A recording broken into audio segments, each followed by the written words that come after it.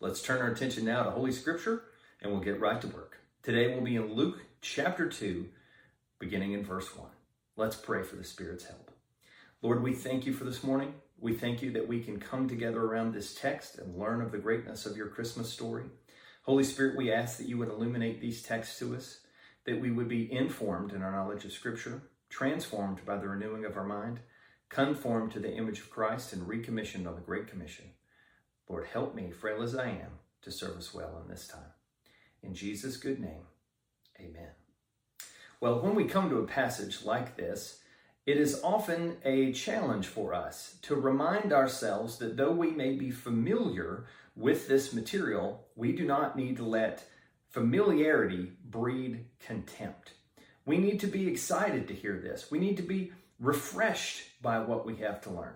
And that is my goal and my hope today, that we would hear this through the lens of hope, and we would have our view of God and his work in our world and in our lives strengthened and changed.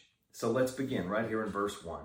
In those days, a decree went out from Caesar Augustus that all the world should be registered. This was the first registration when Quirinius was governor of Syria, and all went to be registered, each to his own town. Now, Caesar Augustus that is mentioned here, he ruled over the whole Roman Empire, and he was one of the most prominent rulers in the world at the time.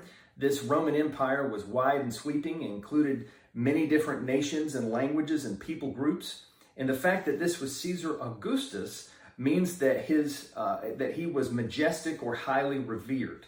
He was the great nephew of Julius Caesar that many of us may remember from history class. And he was certainly a man of great power in his day. Now you also see another leader mentioned here named Quirinius, and he was one of the governors that worked under Caesar Augustus.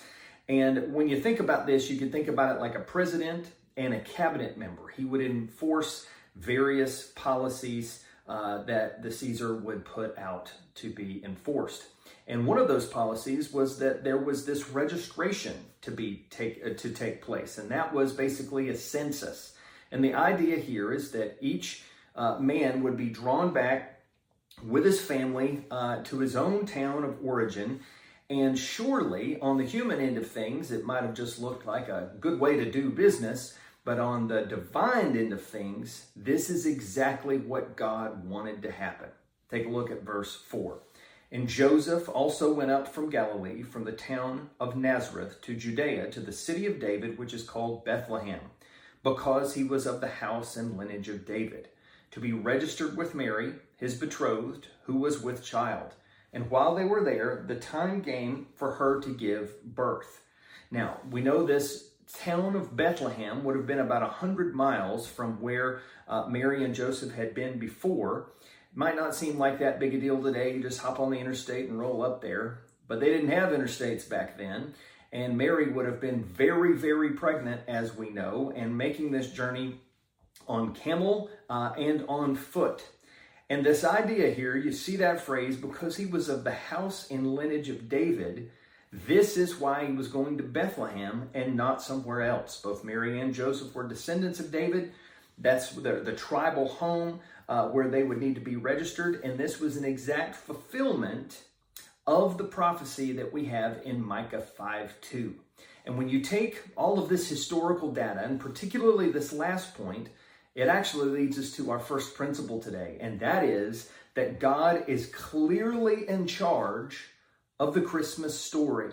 Think about everything that I talked about 2 weeks ago. Think about what Pastor David led us in last week. Think about what we are learning today. All of these seemingly possibly insignificant pieces of data on the human end of things, they are exactly what God wanted to happen on the divine end of things.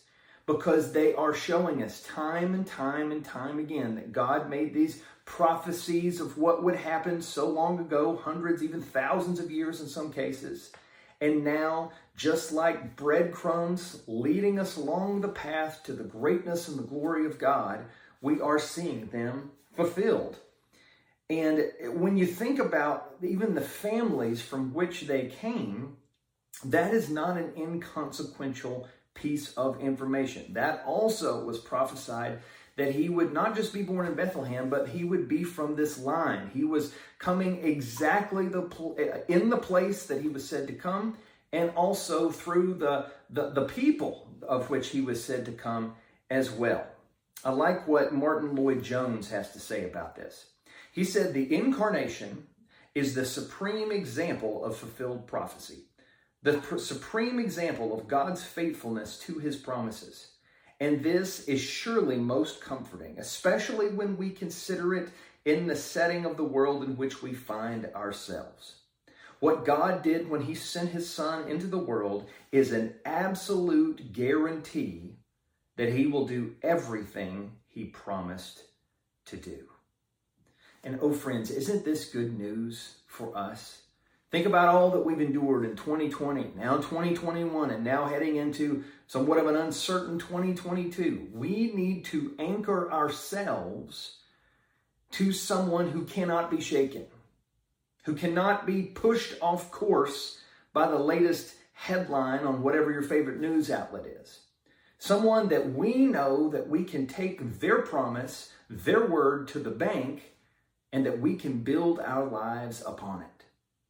And the Christmas story reminds us that the God of the Bible is that very person, that his word is that very firm foundation for us, that the person of Jesus Christ is that friend that sticks closer than a brother for us, and that we can put our faith and trust and hope in him.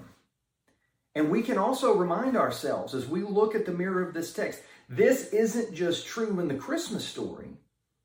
It's true in our little stories as well. See, as Christians, we don't believe in coincidence. We believe in providence. That God is orchestrating and allowing things into our lives for various purposes. Sometimes we can see, sometimes we won't see until we get to heaven. But these things that are happening in our lives, they're not accidents. They're providential outworkings and opportunities for God to show his grace on our behalf. Thomas Watson is a help to us here with this idea as well from so long ago.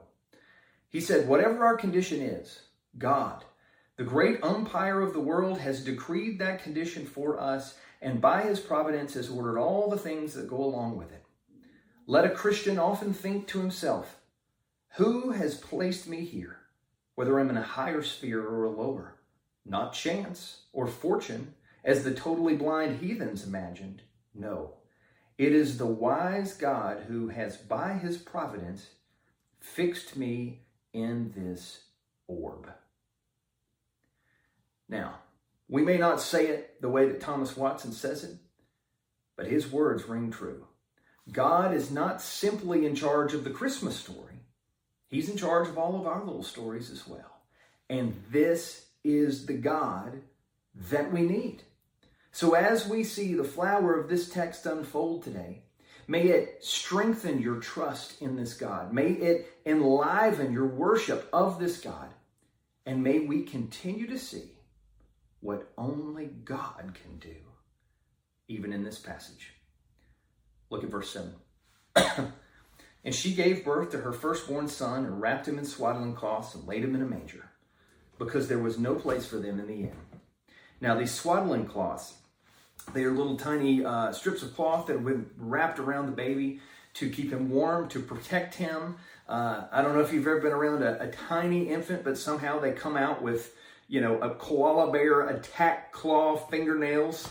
Don't know how they're not cut themselves up, but somehow that's how it is in the beginning. And so Jesus had good parents on the earthly end, and so they swaddled him up to take care of himself. And also, even that was a part of a prophecy bearing itself out, because what was it that he told some of the folks that were going to come to see him?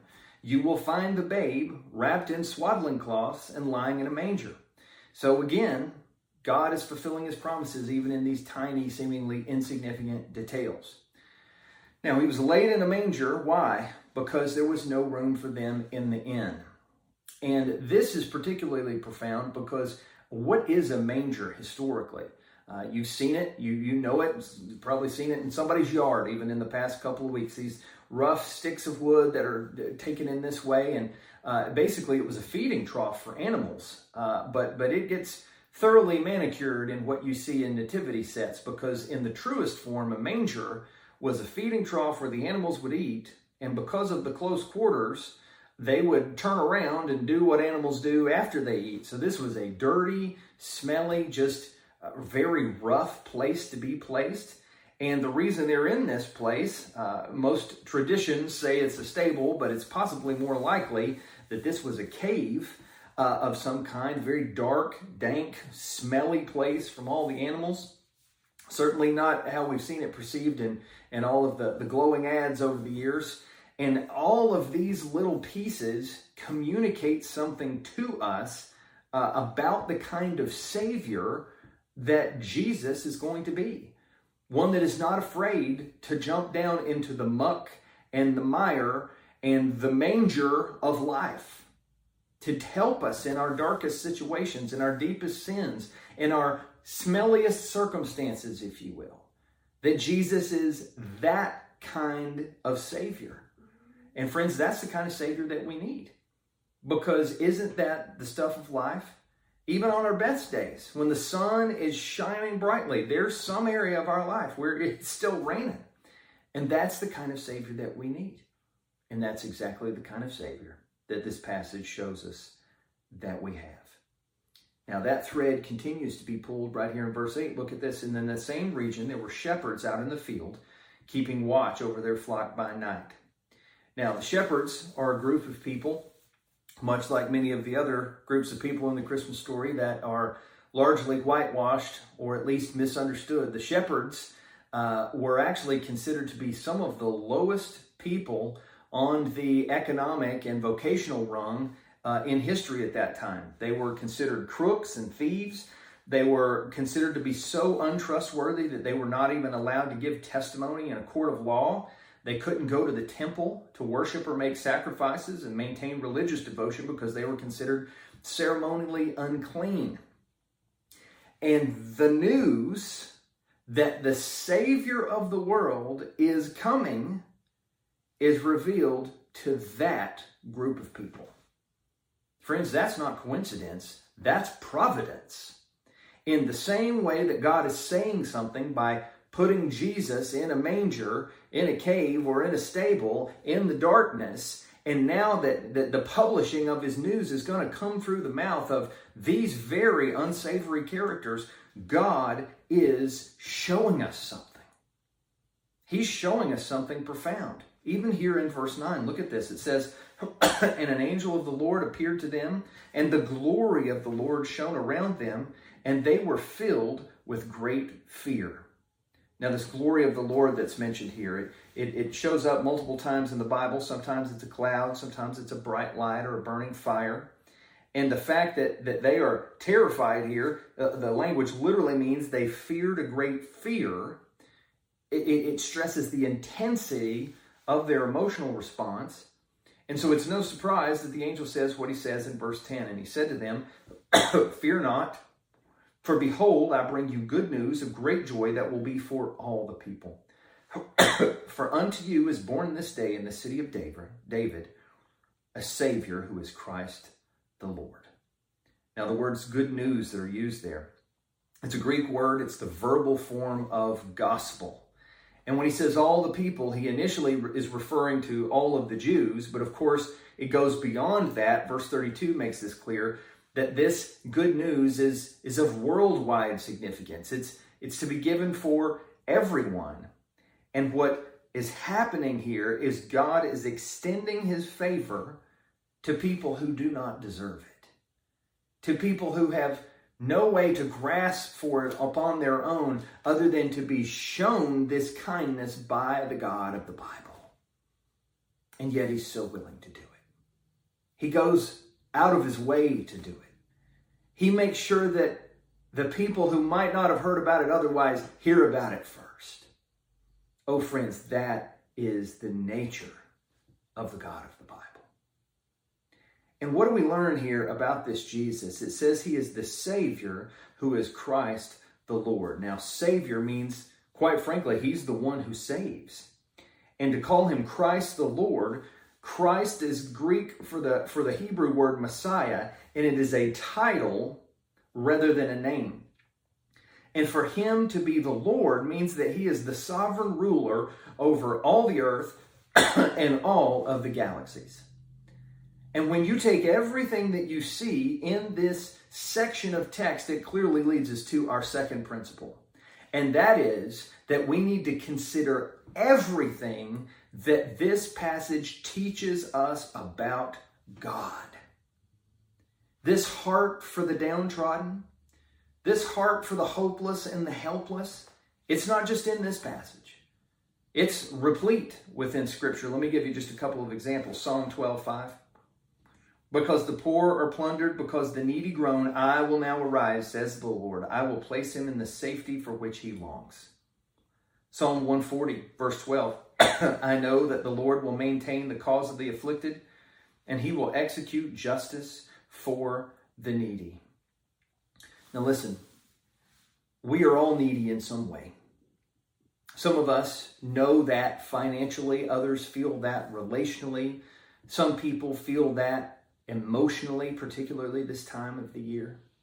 And friends, I want you to know, even if you feel like everyone else has somehow neglected you, even if they didn't mean to, the God of the Bible has not.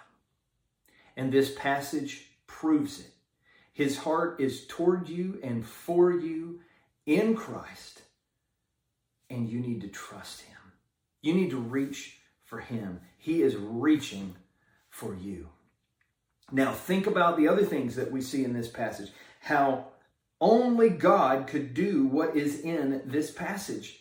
How he gives the good news to the shepherds. How he communicates the good news to the shepherds through this amazing angel. And then also think about what these names reveal to us about Jesus. Friends, there's not a single one of us watching this today that don't need Jesus in a deep and abiding way. Some of us who are watching this, maybe this is the first time you're really hearing about the gospel. Well, this little baby that is in this passage, he grows up and he lives a perfect life. And he dies a substitute's death on a cruel cross for your sins and mine. And then he gloriously rises again to prove that everything that he said and did was true. And now he opens the path of life to us if we will turn from our sins, trust in him, and transfer the leadership of our life over to him. That's who this Jesus becomes. Because he is the Savior, Christ the Lord. And if that rings true to you in a sense that you feel that you need to lay hold of it for the first time, oh friend, let today be the day of salvation.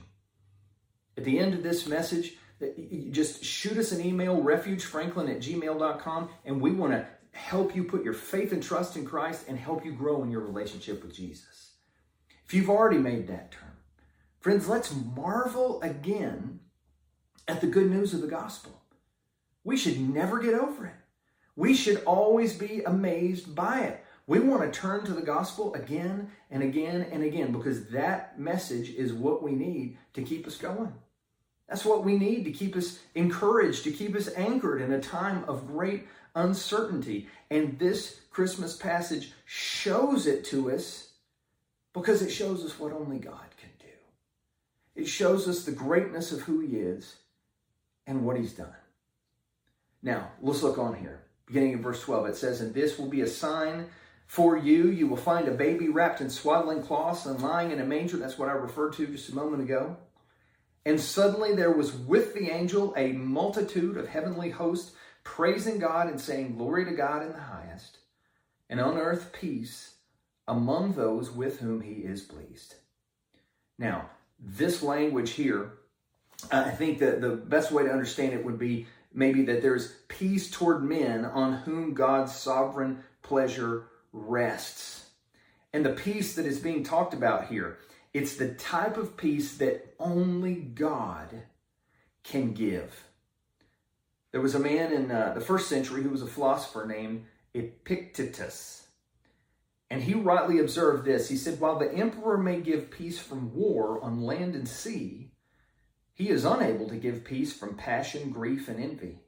He cannot give peace of heart, which man yearns for even more than outward peace. Friends, we know a little bit about that, don't we? That anxiety that weighs us all down from time to time. The grief that comes as a part of just being human in this fallen world. Friends, God is with us in those moments. He can grant us peace, not like the world gives, but a peace that transcends and is beyond all understanding. So in your moments of fear and deep sadness, turn to this Jesus that is prophesied so long ago and ask for his help. He will not turn you aside. Look at verse 15. It says, when the angels went away from them into heaven, the shepherds said to one another, let us go over to Bethlehem and see this thing that has happened, which the Lord has made known to us.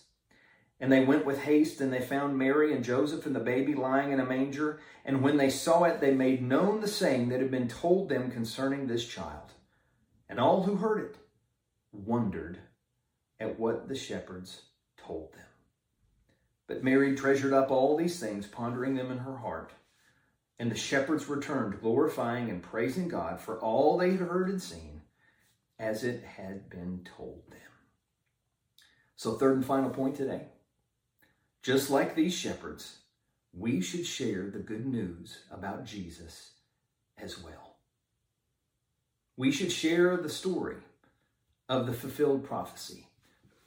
We should share the wonder of all of these wonderful attributes of God. And no matter where we are in the midst of our struggle, no matter how forgotten we may feel, we need to remind ourselves that just like those shepherds, we weren't forgotten. And whoever is in your life, in your sphere of influence, that may feel like they are beyond the reach of God's strong arm of salvation, God has placed us in their lives to share that they aren't, to tell them the good news. And so my encouragement to you, even in this holiday season, as many families will be getting together, it is look for those opportunities to love and to serve and to speak a word of the good news of the gospel of grace to people that don't yet know him. To speak a word of encouragement, of celebration, of awe, of wonder to those who do already know him. And that we would be like these shepherds and follow the pattern of seeking Jesus, praising God, and then sharing Jesus. Friends, Jesus isn't just the reason for the season, as we so often hear. He should be our reason for everything. He should be the reason that we work hard and that we play hard. He should be the reason that we get up in the morning and that we go to bed safely at night. He should be the reason that we put the kids on the bus and the kids in the bathtub. Jesus should be the reason for all of life. And friends, who better could we offer our praise and our worship and all of our lives than the Lord Jesus? The one that we see so clearly in this passage.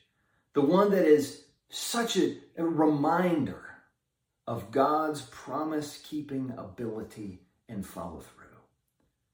And such a reminder of God's love for us. Friends, Jesus is unique. Jesus is special. Jesus shows us what only God can do. Where do you most need his hope today? Where do you most need his help today? Wherever that may be, let's go to him now and let's pray. Lord, we thank you for the opportunity to come around your word today, to be reminded of the greatness of who you are and what you've done, seen so clearly in this Christmas story. I pray for those who might be discouraged today. Pray for those who are hurting today.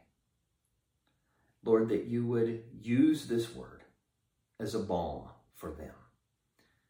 Lord, that you would also use this word in all of our lives to remind us of the greatness of who you are and what you do. Lord, thank you for Jesus and for this time together today. In Jesus' mighty name, amen.